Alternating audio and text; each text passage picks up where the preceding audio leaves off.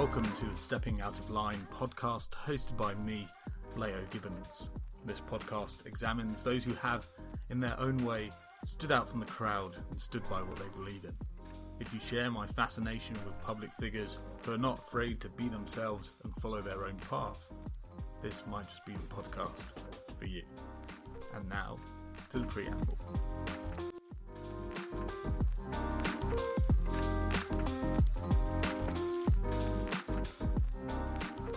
I wanted to have a chat with Councillor Tom Jones for a couple of reasons. Firstly, I thought it'd be a laugh. I was correct on that. Tom is self-deprecating, funny, and wickedly charming. I had a great time recording this episode with him. But secondly, and more importantly, Tom is a Conservative Party councillor who is willing to publicly point out his party's misdirection. In particular, he's willing to speak some hard truths on why his party is struggling to win over younger voters. We spend a lot of this episode talking about that particular hole the Conservative Party have got themselves into, and like I knew he would, Tom doesn't pull his punches. There are moments of tension in this episode where I see a doorway to disagreement. Tom talks about his background and why he became a Conservative. He talks powerfully about the weight he puts on personal responsibility and obligation when it comes to understanding and combating social ills. But I feel individuals, to a large extent, are shaped by our social environment. When I look to understand and combat social ills, I look to an active state to foster a healthier social environment while promoting individual freedom. In the end, I decide not to push at those areas of potentially hot disagreement. This was, after all, Tom's space and time to discuss his political philosophy and his motivations. You listeners can decide for yourselves whether that was the right approach or not, and I welcome your feedback. Each podcast is a learning experience for me. But anyway, less noise from me. Here is Councillor Tom Jones on the Stepping Out of Line podcast. Sorry, me again. This is likely to be my last podcast for a while. So before I press the pause button, I just want to say a quick thanks. If you ever listen to the end of my podcasts, you'll hear the voice of Will, who pops up for a little Patreon advert. That's not all Will does. He helps me edit all my shows, and he's been a massive source of podcasting help and wisdom throughout both series. He gave me the confidence to go ahead and publish what I've done. So thanks, Will. This is a shout out. And if you want to find out more about Will's work, you can check him out on Twitter at WBarberTaylor. That's at WBarberTaylor. Enjoy. My guest today is Tom Jones, Conservative Party councillor for Scotton and Lower Wensleydale. Tom, welcome to the show. Is the weather in the Yorkshire Dales just as miserable as it is in London today? Well, I'd like to say we're bathed in sunshine because the sun always shines on the righteous, but frankly, no, it's absolutely grim, as it often is up north, I'm told. Yeah, I'm very glad to hear. It's pretty much been raining all day in London. There was a little peak of sunshine, and it's absolutely gone. Tom, my first question to start things off is, you're 29. You're relatively young, but in political terms, you're very young. But the reason why I wanted to bring up your age was because there is such a political divide in the country at the moment. Your age tells us a lot on how you're going to vote. Under current polling, we're looking at probably less than 10% of 30-year-olds voting Conservative at the next election. And obviously that's just voting. You're a Conservative Party member and an elected representative. Do you ever feel out of place at your local party association? Well, what a lovely phrase relatively young is. Faint praise, yet it thunders in my ears. The truth is, I suppose it's I don't really feel out of place in my local party association, but that's because I've become part of the wallpaper there. I've been involved for so long. So, speaking in terms of personally, I don't feel out of place at all. Also, because where I live in North Yorkshire is, it's a relatively older community, so you get used to hanging around with people who are a lot older. But in terms of the kind of the membership of the Conservative Party, yes, it is significantly older even than the other parties. And I think this speaks to a kind of not just a generational, but a class problem, actually, because the Conservative Party is becoming more and more a part of the older generation, who increasingly hold larger amounts of accrued capital and accrued wealth in terms of home ownership, and that affects the policy platform that we stand on, and that's why we are so. That's why we are so. I can see you smiling. You know what I'm going to say. That is why we are so beholden to not building houses, even though it's clearly the wrong thing to do. So that is kind of part of the, I suppose, audience capture in a way. But it also speaks to a broader problem in politics, which is that party membership in general, party politics, is becoming just a very, very, very middle class pursuit. And I think this speaks a lot to, I was reading a book recently called Hollowing the Void by Peter Mayer, and he pointed out that a lot of these parties, the Conservative Party has a very strong tradition of being a large scale membership party, as does Labour. Most Western, not just British, but most Western political parties were founded as mass movement parties. And that has gradually, I think, as the kind of larger sphere of public life has eroded, their role in that has also eroded. And that creates a problem of how people who aren't necessarily highly politically engage with politics. I mean, you and I, and probably a lot of the people listening to this, are very highly engaged in politics, probably on Twitter. And the vast majority of people are not. But that vast majority of people, there is a very, very weak feedback loop to political parties, and that's across the board.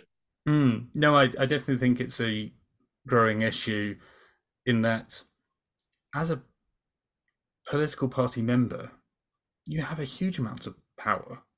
You can decide who, if, for example, you're a member in a safe seat, you have a huge sway on deciding who the MP will be for that constituency, who is going to make up our parliament.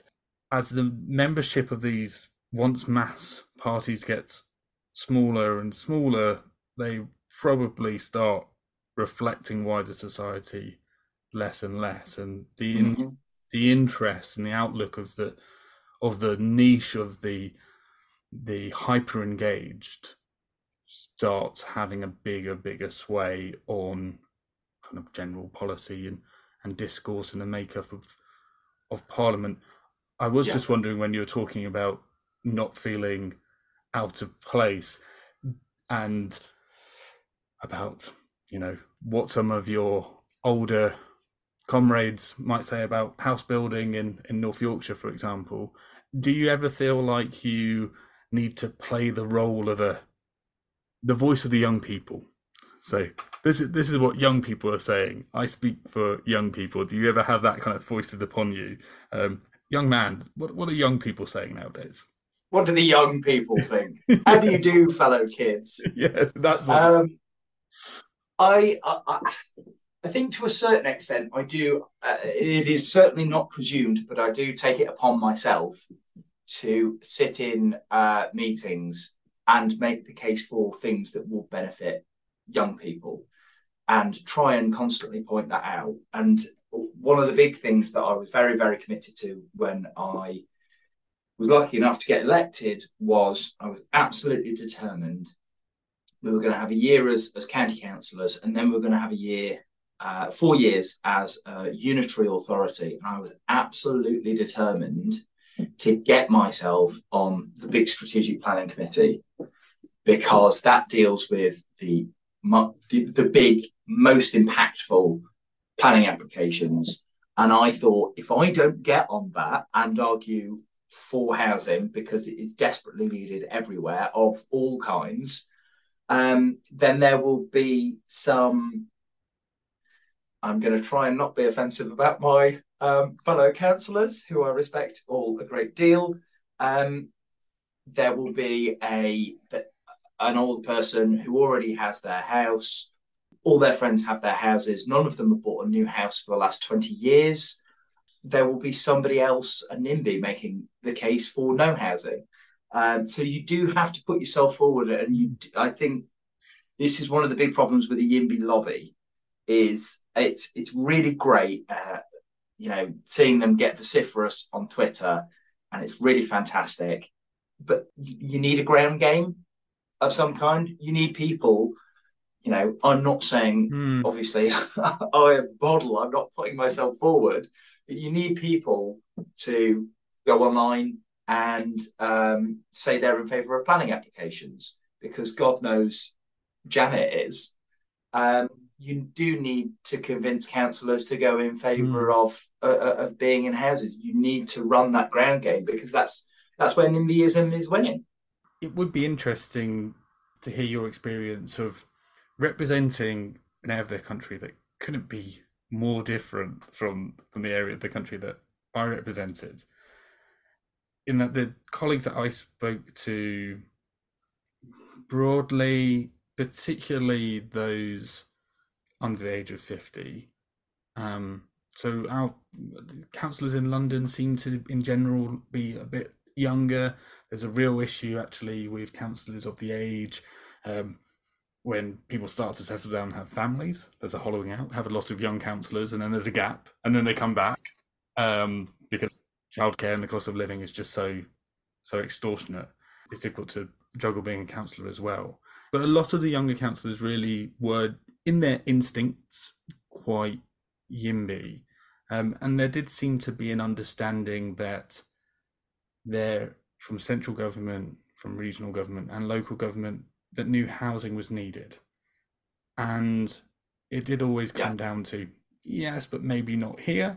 And those debates were still had. Is that similar in North Yorkshire? Of, yes, broadly, in principle, we get it. We get that there is a huge issue in this country of intergenerational inequality. We do need to build more houses. That will drive down house prices. We get it, but just not here? Or do you come across, why are you always talking about housing? What's the issue? It's kind of odd. I think, to speak to the bigger problem, I actually think this is a problem broadly across the country. Right? I don't think it matters whether you're rural or whether you're urban, because the problem is the planning system. And the problem is with councils is the planning system is a huge amount of work that they have to legally conduct. But actually, apart from council tax, there is very, very little reason for a council as an institution to be in favour of building, right? To overcome entrenched NIMBYism of councillors who are having their ear bent by the local community and things like that. And with the stripping away of housing targets, I mean, really, that was the last enforcement mechanism that we have for building houses. And, to get rid of that was, frankly, it's just the mind boggles. That's how powerful the NIMBY lobby is. But equally, we shouldn't have bent to that. I think one of the big things that we need to do is have a much, much stronger enforcement mechanism, and potentially look at restricting funding to councils that don't build enough, and gearing the funding towards councils that do build enough. One of the disappointing things about my authority is it is generally older. That's to be expected, I think, in North Yorkshire, given they're all councillors. I think there are two of us under 30. I think three of us under 40. And this is out of how many? 90. So it's not great. So I think it's like a connections problem, right? Those people all hang around with people who also own their own homes, and they are not necessarily aware of intergenerational disparity as a concept unless they have kids. Hmm. So it is a big issue. I mean, I'm quite disappointed by the lack of fire that I've heard in council chambers, in favour of building homes. Whenever I've had a conversation about housing, particularly with the kind of to be expected NIMBY parties, everything is couched in NIMBY terms. They accept that maybe there's a need for housing, maybe, possibly, yeah, maybe, but we need to make sure. And then they immediately give themselves an opt-out. But we need to make sure it's the right housing. We need to make sure it's in the right places. And all that is just, it's all a cop-out. It's all getting ready for people to take the easy way and do the wrong thing, which is campaigning against housing, instead of accepting that building houses is a moral and economic necessity. Not only are they in their own kind of bubbles or echo chambers, but actually, when it comes to being a local councillor, really, the individuals that will email you, that will phone you, not always.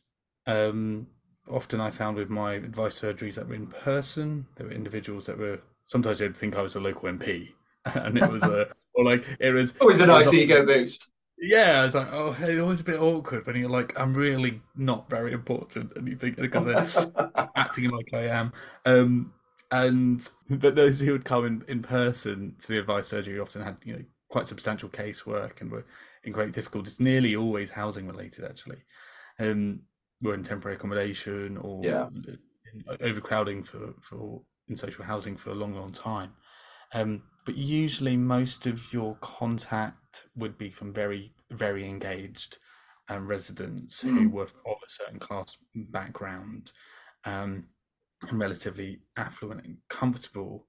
My ward was very mixed, but I mainly heard from one type of residents, and I imagine that's the same all around the country. Turnout in local elections is relatively low. You'll be hearing from certain type of voices, so it is kind of sometimes difficult to get those squeezed younger people and their voices heard. So it makes kind of your role extra important. And I wouldn't be surprised if you thought, actually, I've got to play the token young person and shout about intergenerational inequality all the time. Yeah, and I think one of the big things that I often pull out in conversations about housing is that I can't afford a house in my division because I can't afford to live there. I mean, so Lower Wensleydale is a lot of really, really lovely, gorgeous villages just outside the national park. Lots of really small villages that obviously haven't built any houses for a long time, most of them. And then that stretches up to include quite a large part of Catterick Garrison. But really, I can't afford to live in my division because I can't afford any of the houses that would come up or most of the houses that would come up in the villages, and most of the garrison is military housing. So I actually grew up in Wensleydale, and I represent a couple of my friends who were lucky enough to buy a house there, who had to buy an absolutely derelict house and have had to live in it for now 2 to 3 years of doing all the work themselves because it's the only way they can make it work. And they were incredibly lucky to buy the house they did. They had to send a letter to the owner saying, we're from around here, we'd love to live here, we'd love to buy this house, but we can't give you any more money. And it was only through the seller's goodwill that they managed to get it. But all the people I went to school with have all moved away, or they're lucky enough to be farmers who are, living in a tied house. Anybody who wanted to follow an economic opportunity not tied essentially to a family business has by and large had to move away. So I don't really represent any young people, to be quite honest with you, because they can't afford to live around here. It reminded me of that story of a village somewhere in rural England that had not built any houses for decades and decades and decades because there was obviously great opposition to any house building. And then there was a campaign to save the local school from closure. That was one of ours.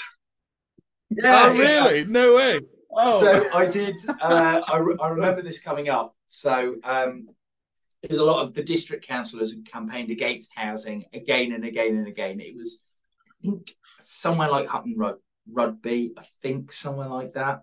Mm-hmm. We hate closing schools. Absolutely hate it. Nobody wants to close a school, but as and when appropriate, you do have to close them. And huge campaign to keep this school going. And I did say to the councillor at the time, who did not take it particularly well, I did say, what is an appropriate amount of public money to spend on a school with no students? Because you built houses, you know, it would still be open. It is genuinely that simple.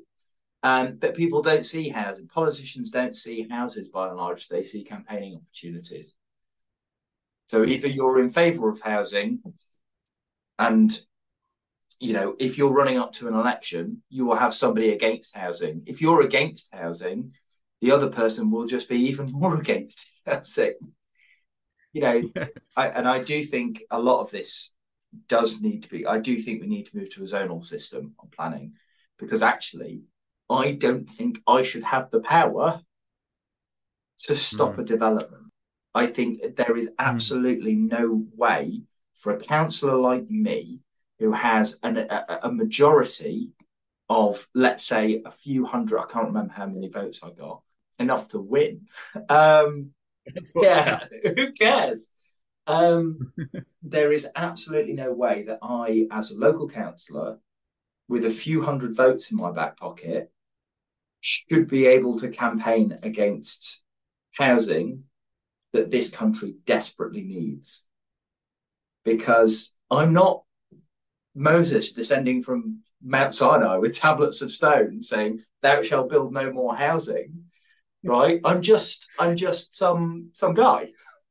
It's so rare to hear a councillor say, you know, take this power away from me, because, and I completely understand why you say so, but it's, you know, with the kind of hollowing out of local councils over years of austerity, really, when you sit around a council chamber and, you know, what we have certain statutory funding, that, you know, certain things that we absolutely, you know, have to deliver, and beyond that, where can we actually make a difference as councillors? And one obvious area is in planning and being on a committee and using your power of discretion to turn down policy compliant housing applications.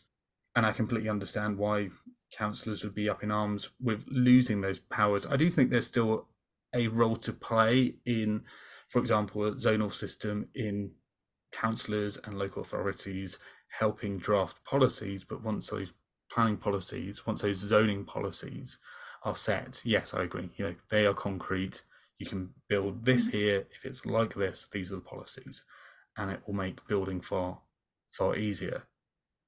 It must sometimes frustrate you, as you said, with your association might have a different opinion on these matters than yourself. How often do you find yourself pulling your hairs out at colleagues in the Tory party? Basically what I'm getting at is, do you ever feel like, is this the party for me?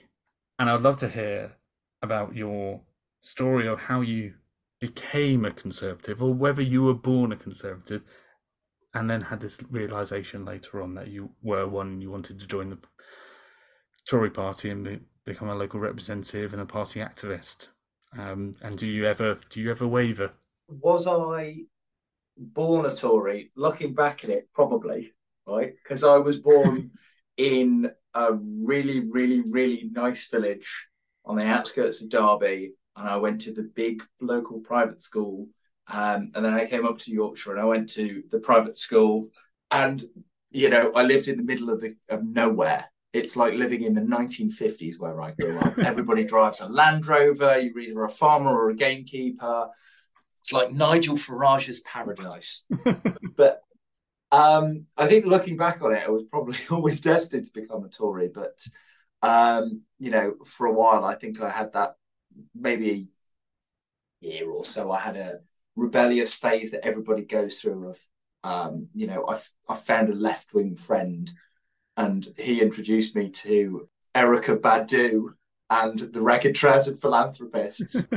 And so for a year, that's kind of where I was at. And then I remember when I decided to abandon the pretense, which was I went to Cuba on holiday, and I started at the University of Hull. And those two experiences showed me what years of socialist control can do to a place.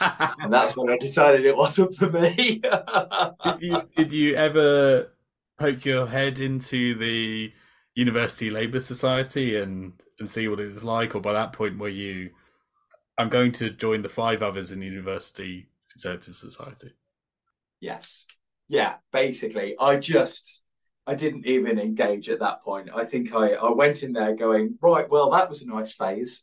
But it'd be nice to move on, wouldn't it? So, and then I went in and joined the University Shooting Society. So, I was never that committed, clearly.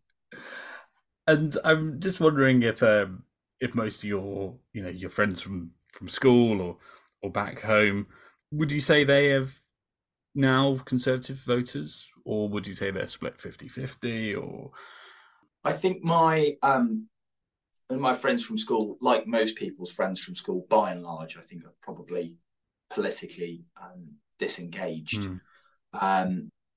I think my friends from university, by and large, are culturally conservative voters or hereditary conservative voters.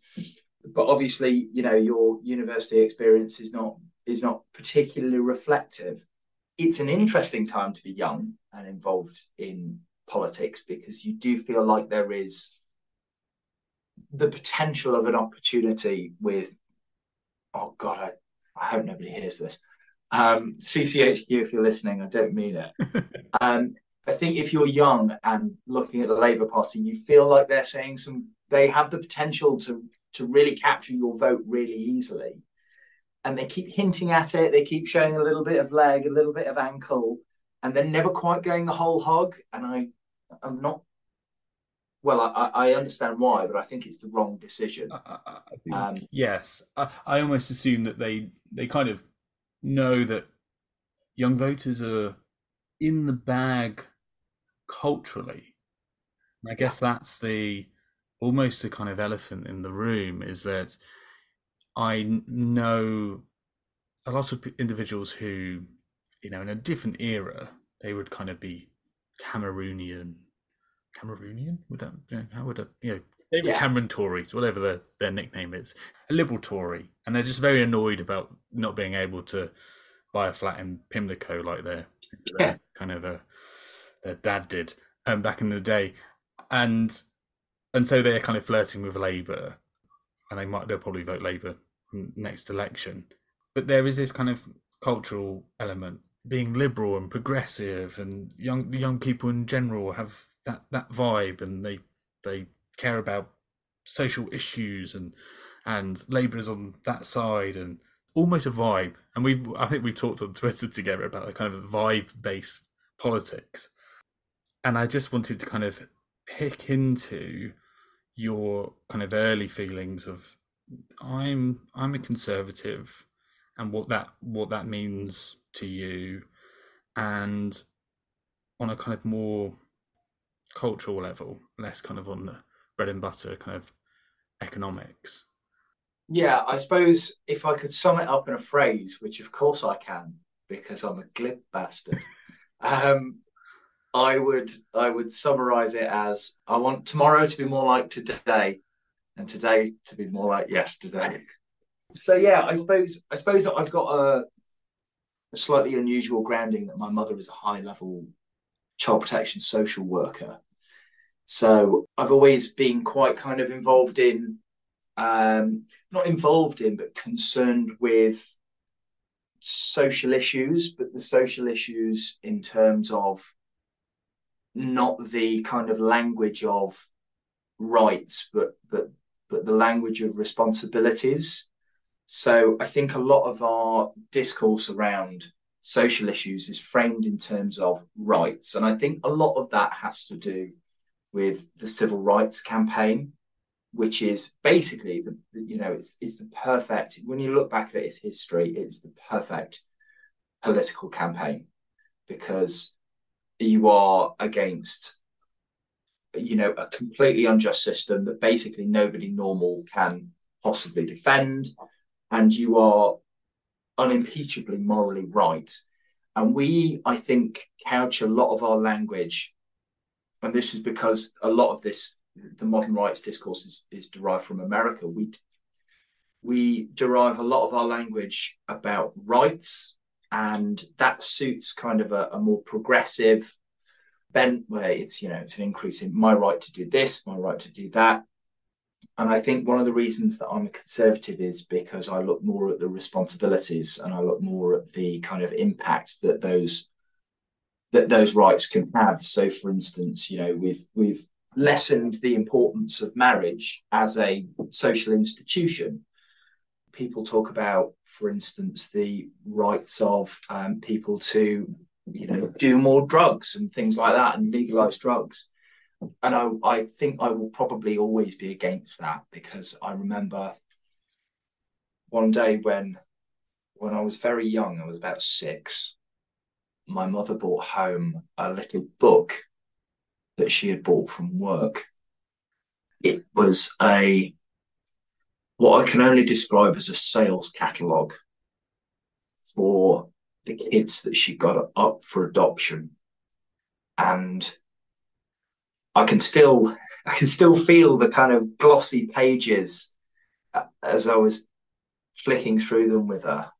And I looked at these pictures of the kids and they were the same age as me. They were, brothers and sisters. And I remember one of them, picture of brothers and sisters saying, we'd like to keep these two together if we possibly can. And I just think about the impact that some of these rights-based discourses have. I remember that, and I remember the impact that stuff like that can have. And I think that's why I'm a conservative, because the facts of life are conservative. More stable families would mean that binder, that leaflet gets a few less pages every year. Yeah. And I think that's the right thing to do. I do think that there's some truth in, so if you take, for example, the kind of liberalisation around divorce, and you look at new cultural attitudes to cohabiting and separation, I do think there is an evidence base that actually a 2-parent household is a really positive thing for children, and actually the outcomes are more likely to be better outcomes. It does feel a slightly complicated minefield because that when talking about it, you're very conscious that individuals who have been brought up in single parent households and had very positive experiences feel like it's an attack when these issues brought up. But my mum's a social worker as well, and she would say the same, and she would say that actually taking children to care would be the absolute last resort, and it is, you're always trying to keep as much as you can, and your job is there as a support function and a kind of protective force to keep children safe and keep families together. And I agree that in society that there is a kind of a balancing act of rights and responsibilities, and freedom as well as responsibility, and individuals, if everyone acted completely free without any societal obligations, it would cause absolute chaos. I suppose this is why I'm a kind of more post-liberal type conservative, although I'm not really sure what that label means, to be honest. But people have used it about me, so I've just gone with it. People far more intelligent than I.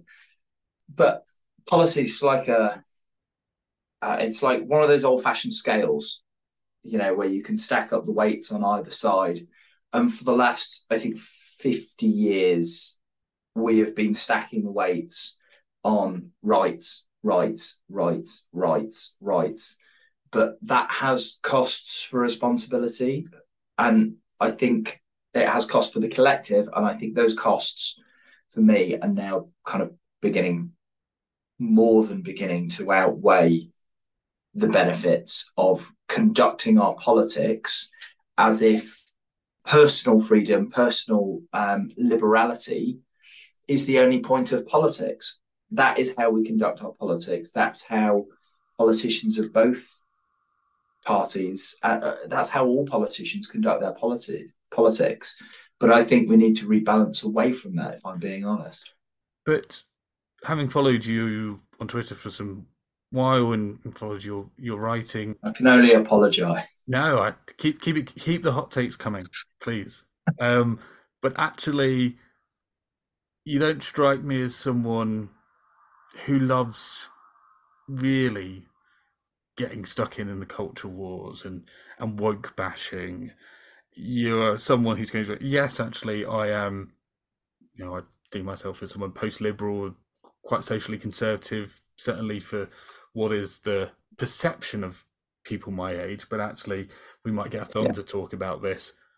Social media, particularly Twitter, is a massive bit of a bubble, and actually real folk out there are probably a lot more socially conservative than we often think.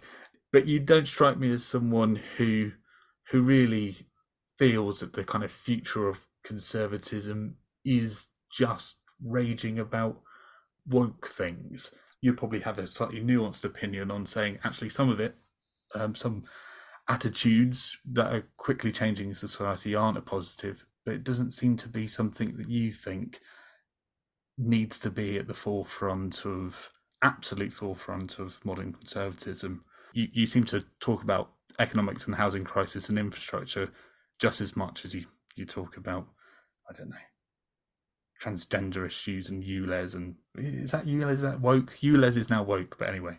Yeah, so no, I don't.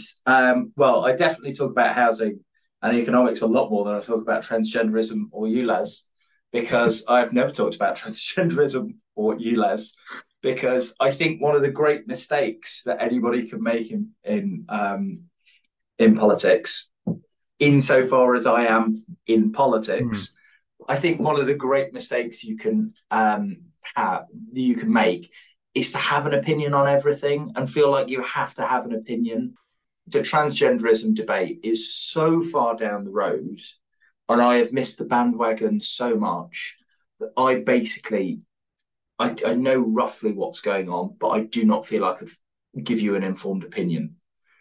ULEZ, I don't particularly have an opinion about ULEZ because I don't need to, because I don't live in the South. That was me. That was me being maybe slightly facetious about it being it now being the forefront of the woke vanguard, Sadiq Khan and ULEZ. But I'm trying to think of a critical race. But no, I do.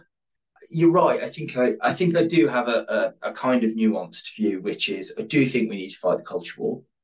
Mm-hmm. And I think, like every war, you need to fight it and win it. I think the big mistake we have been doing is fighting, as conservatives, I think we have been fighting a cultural air war of basically like we have government ministers going on, Mike Graham segments, proclaiming the war on woke.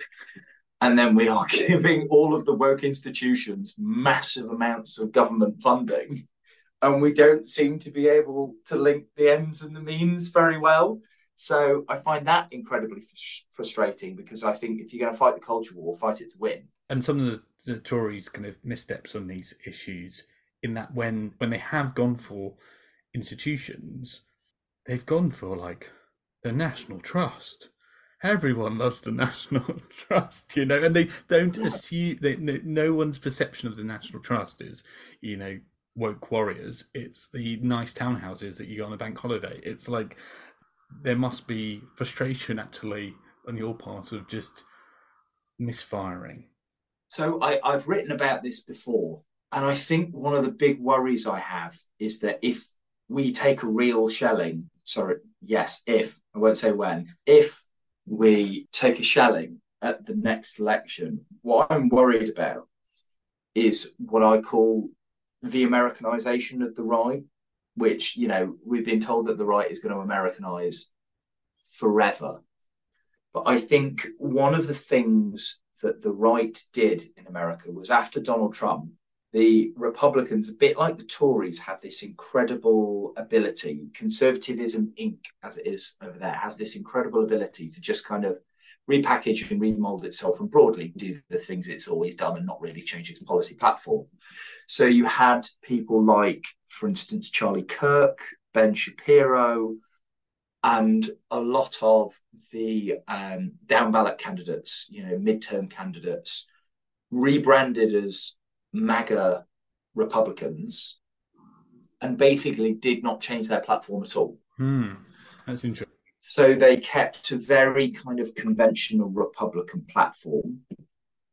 And because they kept that Republican platform, but also because they didn't really understand the appeal of Donald Trump or the MAGA agenda, because they don't really mix in those circles. They have continued to mix in conservative Inc. circles. They have continued to think what conservative Inc. thinks. They basically have started talking to a caricature of a MAGA voter. And so that's why Ben Shapiro now does 45-minute videos where he destroys Barbie, which, is really, really, really low status. And what I'm worried about is that if we take a shelling at the next election, we now have GB News, and we have a right-wing ecosystem which is not as strong as it could be, but is pretty good. We have the potential for conservatism in Britain to go along those lines of talking to a caricature of a voter about issues that are completely unconnected, that have no coherent narrative between them, and which actually I think Richard Tice is already doing. Richard Tice has a very, very, very conventional 1980s conservative platform. And he has no idea. He does not have the common touch of Nigel Farage. He doesn't really understand the electorate he's trying to appeal to, which is why they've never got above 10% in any poll. So what he does is just picks up little woke news story snippets and does little bits on them, and has no way to thread the narrative together. And that's a really dangerous game to play in politics, because stories are how we relate to each other, and stories are how you build up a picture. And if you're not telling a story, if you haven't got a narrative in electoral politics, you're not going to get anywhere. The way that I fear personally this could play out is kind of two ways. I kind of see there's the right doing what they're currently doing, which just seems to be a general attitude of the liberal freaks have gone too far this time. Woke left have lost their marbles. Yeah, it's just like they've gone bananas, Leo. There's too many blue fringes, and it's too much, and I think that will have a certain small currency with some voters. But actually, if you look at environmental policy And one of the challenges now that if you in any way try and discourage with a stick of taxes or with fines in using gas boilers or using diesel vehicles, it's going to punish those on low incomes who spend relatively more of their income on fuel. It's going to punish those individuals more. It's naturally going to be regressive. A lot of green policies, and we try and change consumer behaviour. The narrative of the liberal green elites imposing green policies and taxes and burdens on the average Joe is an incredibly powerful narrative and something you can really see becoming a partisan issue. I picked up on that issue particularly because from what I can see from your writing, you know that we need to save the planet, and actually there's a lot of opportunities in green infrastructure for this country. Do you have any fears about where the Conservative Party might be turning on environmental policy, or do you think actually there is a way to do environmentalism in a conservative way that protects those people on kind of lower incomes who do need their diesel vehicles and their gas boilers, for example? So this is one of the problems with the kind of, if we get shelled and we start doing the Republican thing, like we will start talking about woke green jobs instead of actually coming up with a coherent environmental policy. And the line that we need to walk down is we need to reduce emissions, but I think a lot of the things about, ULEZ is a great example of this. I think what people are now saying is basically that they are really happy with the progress, we've made on environmental policies. It's popular electorally. That's the evidence for that. But there comes, again, politics is all about trade-offs. And I think ULEZ points to an idea that there is a growing number of people who are not prepared to have a trade-off in their living standards against a further reduction in emissions. And actually, I think that's fair enough, because we are not taking the easy wins. We are really not. People are talking about, well, why don't we have like solar panels on houses? Why don't we reform planning so that we can build massive solar farms? Wouldn't that be a lot easier? Why don't we reform planning so that we can actually build onshore wind?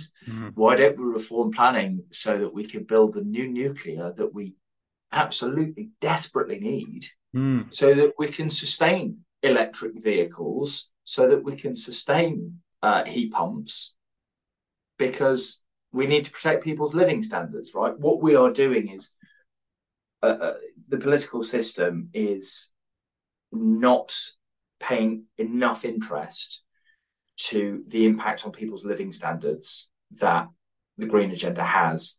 And that is really frustrating, because, again, the wins out there are super, super easy.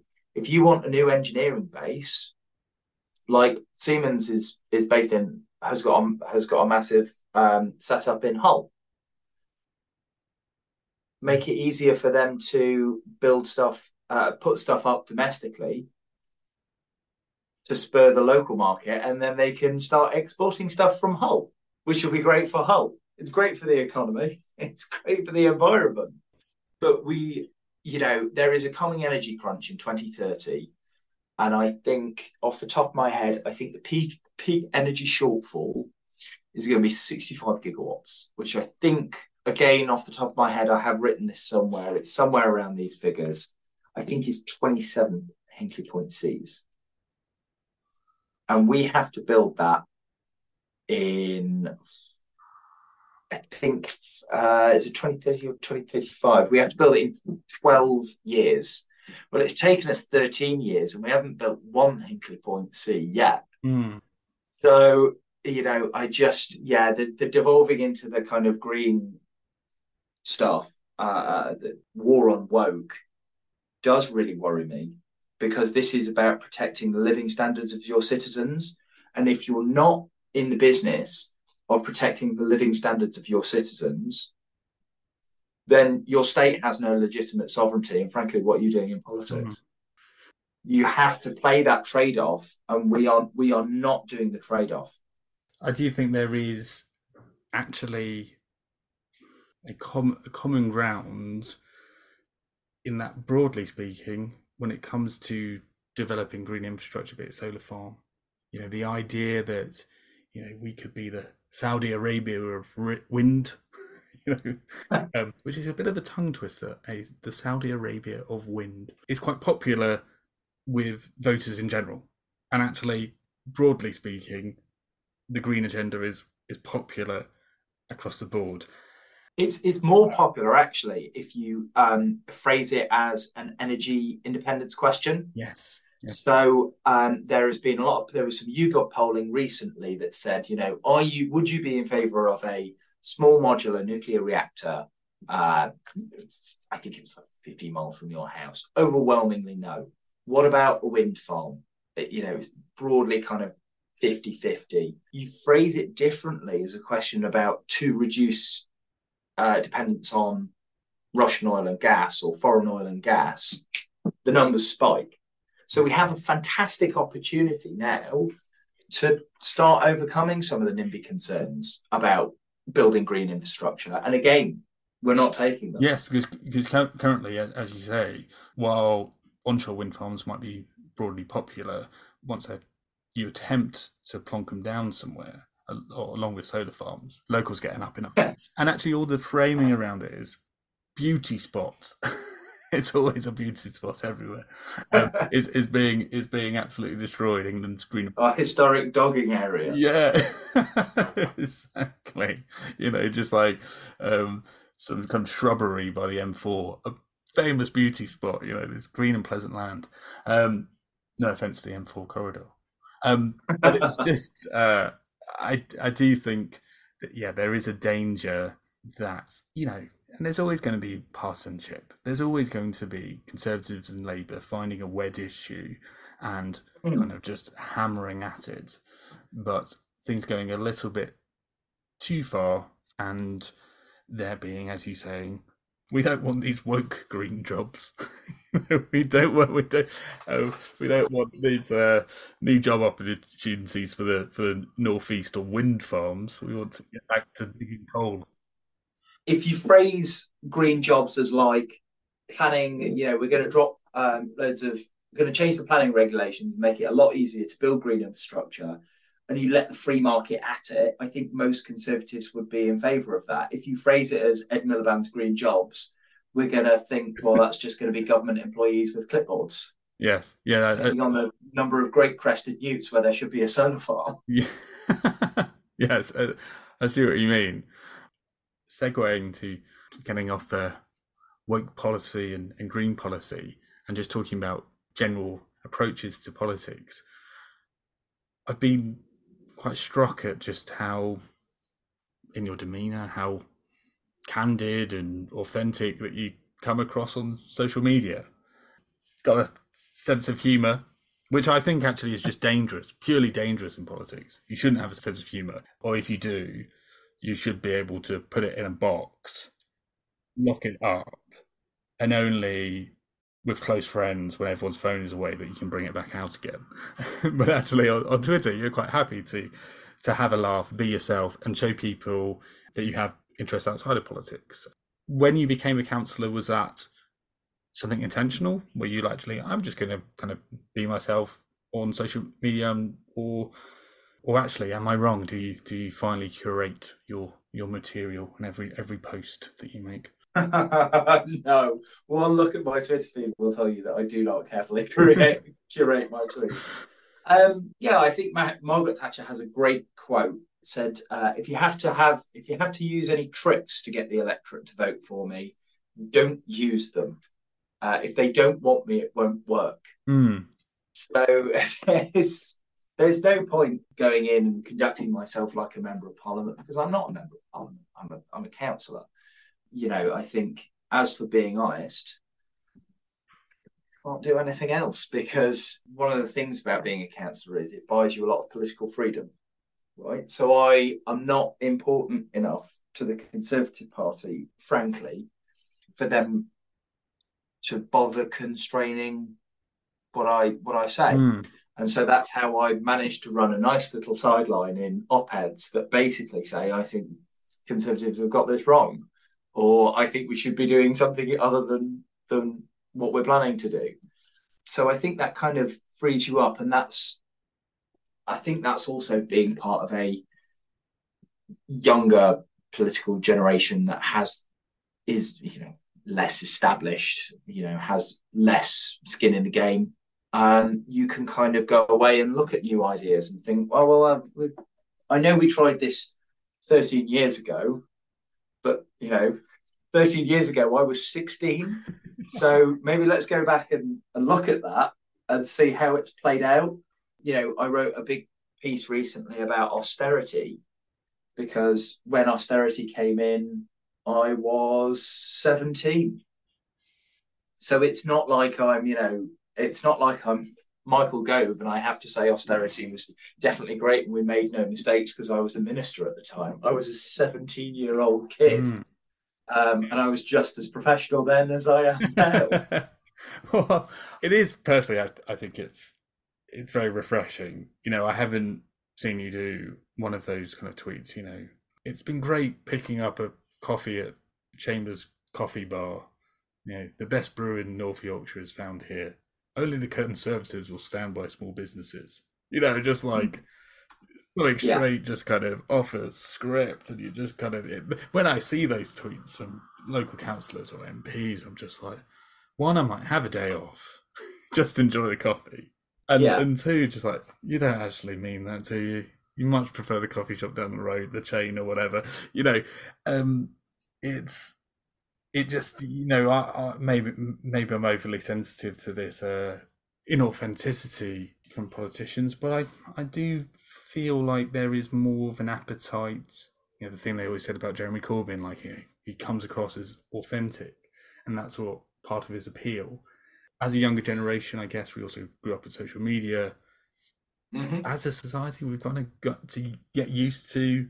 We grew up on social media. All our past idiotic comments are there to be found and seen, and people make mistakes, and we need to kind of be more open about that. So this is who I am. What you see is what you get. And you were saying that actually, you're in that kind of level as a politician where there's a certain freedom because there's not the weight of the parliamentary whips or the scrutiny that an MP would get. But do you ever get any pushback from your council colleagues? Where you've tweeted something that may be critical of National Conservative Party policy, or you've made a joke that was a little bit too banterous. And I know you are the whip, or one of the whips on the council, so it's your job to tell yourself off. But I am the chief whip. Yeah, that's perfect. That's how you've done it. You've got yourself in that position where you. Ironic, given my chronic lack of party discipline. But do you ever have those kind of chats? Would that be giving too much away to admit that on a podcast if you do get that from colleagues? But it would be interesting, because I think your attitude is different to a lot of politicians who, even if they're local councillors, view it very, very professionally in that, and I say that probably in a professionally in inverted commas. I mean, I suppose my because of the average age of my colleagues on the council chamber, not very many follow me on Twitter, to be honest. For which I am largely grateful. You just have to fax them your hot takes. Yeah, pretty much. But I know, previously they have, my articles have popped up in, leader has had a conversation with me about some of my articles because they were about North Yorkshire. But I mean, the articles are very different because I was in favour of something that we did, and he just thought it was very interesting that I'd written about it. I mean, in terms of kind of disagreement with colleagues, not really, not in terms of kind of what I'm tweeting, because it's nothing I won't say to their Mm. faces. I'm quite open about my opinions that, you know, we shouldn't have responsibility for planning because we're not important enough and it's too bureaucratic. But I think a lot of the kind of things I've pointed out, particularly about local government, actually I've been slightly surprised by the number of people who broadly agree. So, you know, I don't tweet often about local government funding structures because I find it doesn't go very well, funnily enough. Don't get many retweets. But, you know, yeah, you know, I might write about local government funding structure or tweet about them.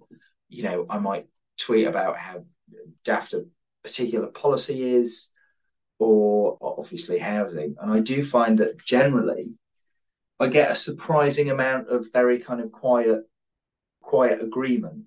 I mean, in terms of meetings, to be honest, I don't speak that much, usually because there's somebody better informed because they are retired and they have read the papers front to cover, whereas I might have only skim read them, definitely front to cover, if any of my constituents listen.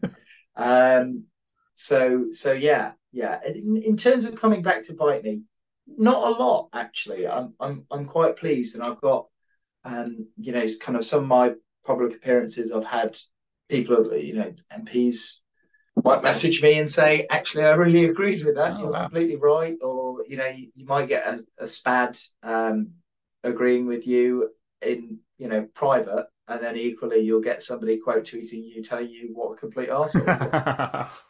That's politics. It'd probably be the same. It'd be the same individual, wouldn't it? Yeah, probably. Do you have any ambitions to take politics further? Because then, actually, as the scrutiny kind of lens intensifies, because you've been so open and you have a lot to say and you're happy to write around lots of topics, is there ever a fear that, well, if I was to ever run for parliament, I'd start deleting. I'd get one of those AI tools to wipe everything. Yeah, no, I don't want to go any further. You know, it might reconsider in 20 or 30 years' time, but at the minute, I've been a Conservative Party agent. I've got some of my really close friends are MPs. It looks absolutely dreadful. Yeah, it looks a horrible job. You have to give up your entire life, yeah, to become an MP, and you're under. I've been out drinking with MPs, you know, and they are being whispered about as they walk into the bars of their constituency.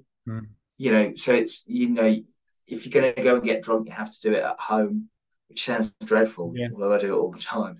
You know, you have to give up your entire life for 80 grand a year. And in terms of retracting my hot takes, I'm not going to do it because I think it's important that you hold your own party's feet to the fire when they make a mistake. And frankly, even if I did want to crack at Parliament, I'm not sure CCHQ would let me. I'm genuinely not sure I would get particularly far.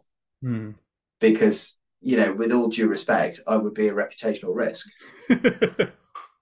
Because I might say something. Yeah, we can't zip his mouth shut. You wouldn't be one of those individuals at a by-election that they can just hide in you know, the Tory candidate is just hiding in a cupboard for the whole campaign. You know, not doing any interviews. They wouldn't be able to kind of chain you down like that. I did have a few comments occasionally from friends and colleagues saying, you know, this tweet, this is probably for the alt account, for the anonymous account. And when I was a councillor, I was really kind of, you know, strong on No, almost just felt it was wrong. If I was an elected representative, people should know what I'm saying publicly. Privately, it's a different matter. We all have our own kind of private lives, but publicly, what I'm saying, what my opinions are, that should be known. I should be held accountable. A few people brought that up after a councillor in Southwark, neighbouring borough, got found out for having an alt account, right? And the alt account was Southwark Yimby. And he's even got the same name as me. And he kind of looks like me. It was freaky. It was freaky. And everyone just like, people come up to me, it was like, was that you? And I was like, no, it wasn't me. It was just my sort of twin next door. But anyway, Yeah. it's a side issue. Final quick question. How do you think the election's going to go next year? Well, at the minute, we are polled to get less than half of our worst election performance. Sorry, our worst election performance so far. Obviously, it's not going to be that bad. I think last time I checked the MRP, and this was a long time ago, it was something like 84. It is not going to be that bad. I think inflation will get better. There has already been a lot of rallying around the flag, although it is too little too late. And I think some of the policies will have an effect, but we are going to lose. Yeah. I don't think it's going to be the absolute Blair-like landslide that people seem to be predicting. But yeah. Yes. To be honest, that's how I anticipate things are going to be. I do think there is probably going to be some voters coming home to the Conservatives. I think actually it will be this election, particularly. It's about the economy, and how the economy is doing next year will make a huge difference. I do think it might be a particularly spicy and nasty election campaign. I see it coming, but hopefully we can still stay friends. Yeah. One of the things I think I'm going to be disappointed by is I've actually known Rishi, name drop. I've actually known Rishi since before he became an MP. For you, he's just Rishi down the road. To me, he's just some guy. In fact, I was the first person he ever spoke to in the constituency. This is my claim to fame. I was, at the time, it was William Hague's office, and my first office job, I was interning there. And I remember answering the phone, some voice saying, "Hi, I'd like to speak to somebody about your becoming your MP." And I remember passing it through, and I was the first person he ever spoke to in the constituency. So I think we're going to lose Rishi, which actually I think he is one of the most capable people we've had in government for a long time. He and Michael Gove. But the people who've loaned us their votes, what interest have they got on it? It's a pre-ball payback for them, isn't it? And as for the young people, anybody under 45, well, the only way you become a Conservative is, it's not like you hit 45 and you suddenly start reading Edmund Burke and thinking, actually, he makes some good points about the revolution in France. You become a Conservative by having something to conserve. And if you don't have anything to conserve, you're not going to become a Conservative. So if you are putting all your eggs in the basket of an increasingly wealthy older class, and you keep weighting your politics towards them, you are not creating any more Conservatives, because you're not sharing society's rights and responsibilities enough to create a new generation of Conservatives. I completely agree with your analysis, and I probably agree with how your analysis on how the vote will go next time. But a lot can happen. I'll be interested to see your campaigning takes when you've got your when the real Tory comes out, when you put the tweed jacket on and you're stomping. Which one? I've got 5. When you're stomping around on the doorstep and shit gets real, and then partisan Tom comes out. I'm looking forward to seeing that. Just I would love it if we beat them Kevin Keegan style. That's what I want to see your post being like. But no, it's been great having it on the podcast. I knew it was going to be a great fun chat, and it did not disappoint. Thank you so much for coming on. And when you're next down in London, or I'm next up in North Yorkshire, we should go for a drink. I look forward to it. Brilliant. Cheers, Tom. Take care. Cheers, Leo.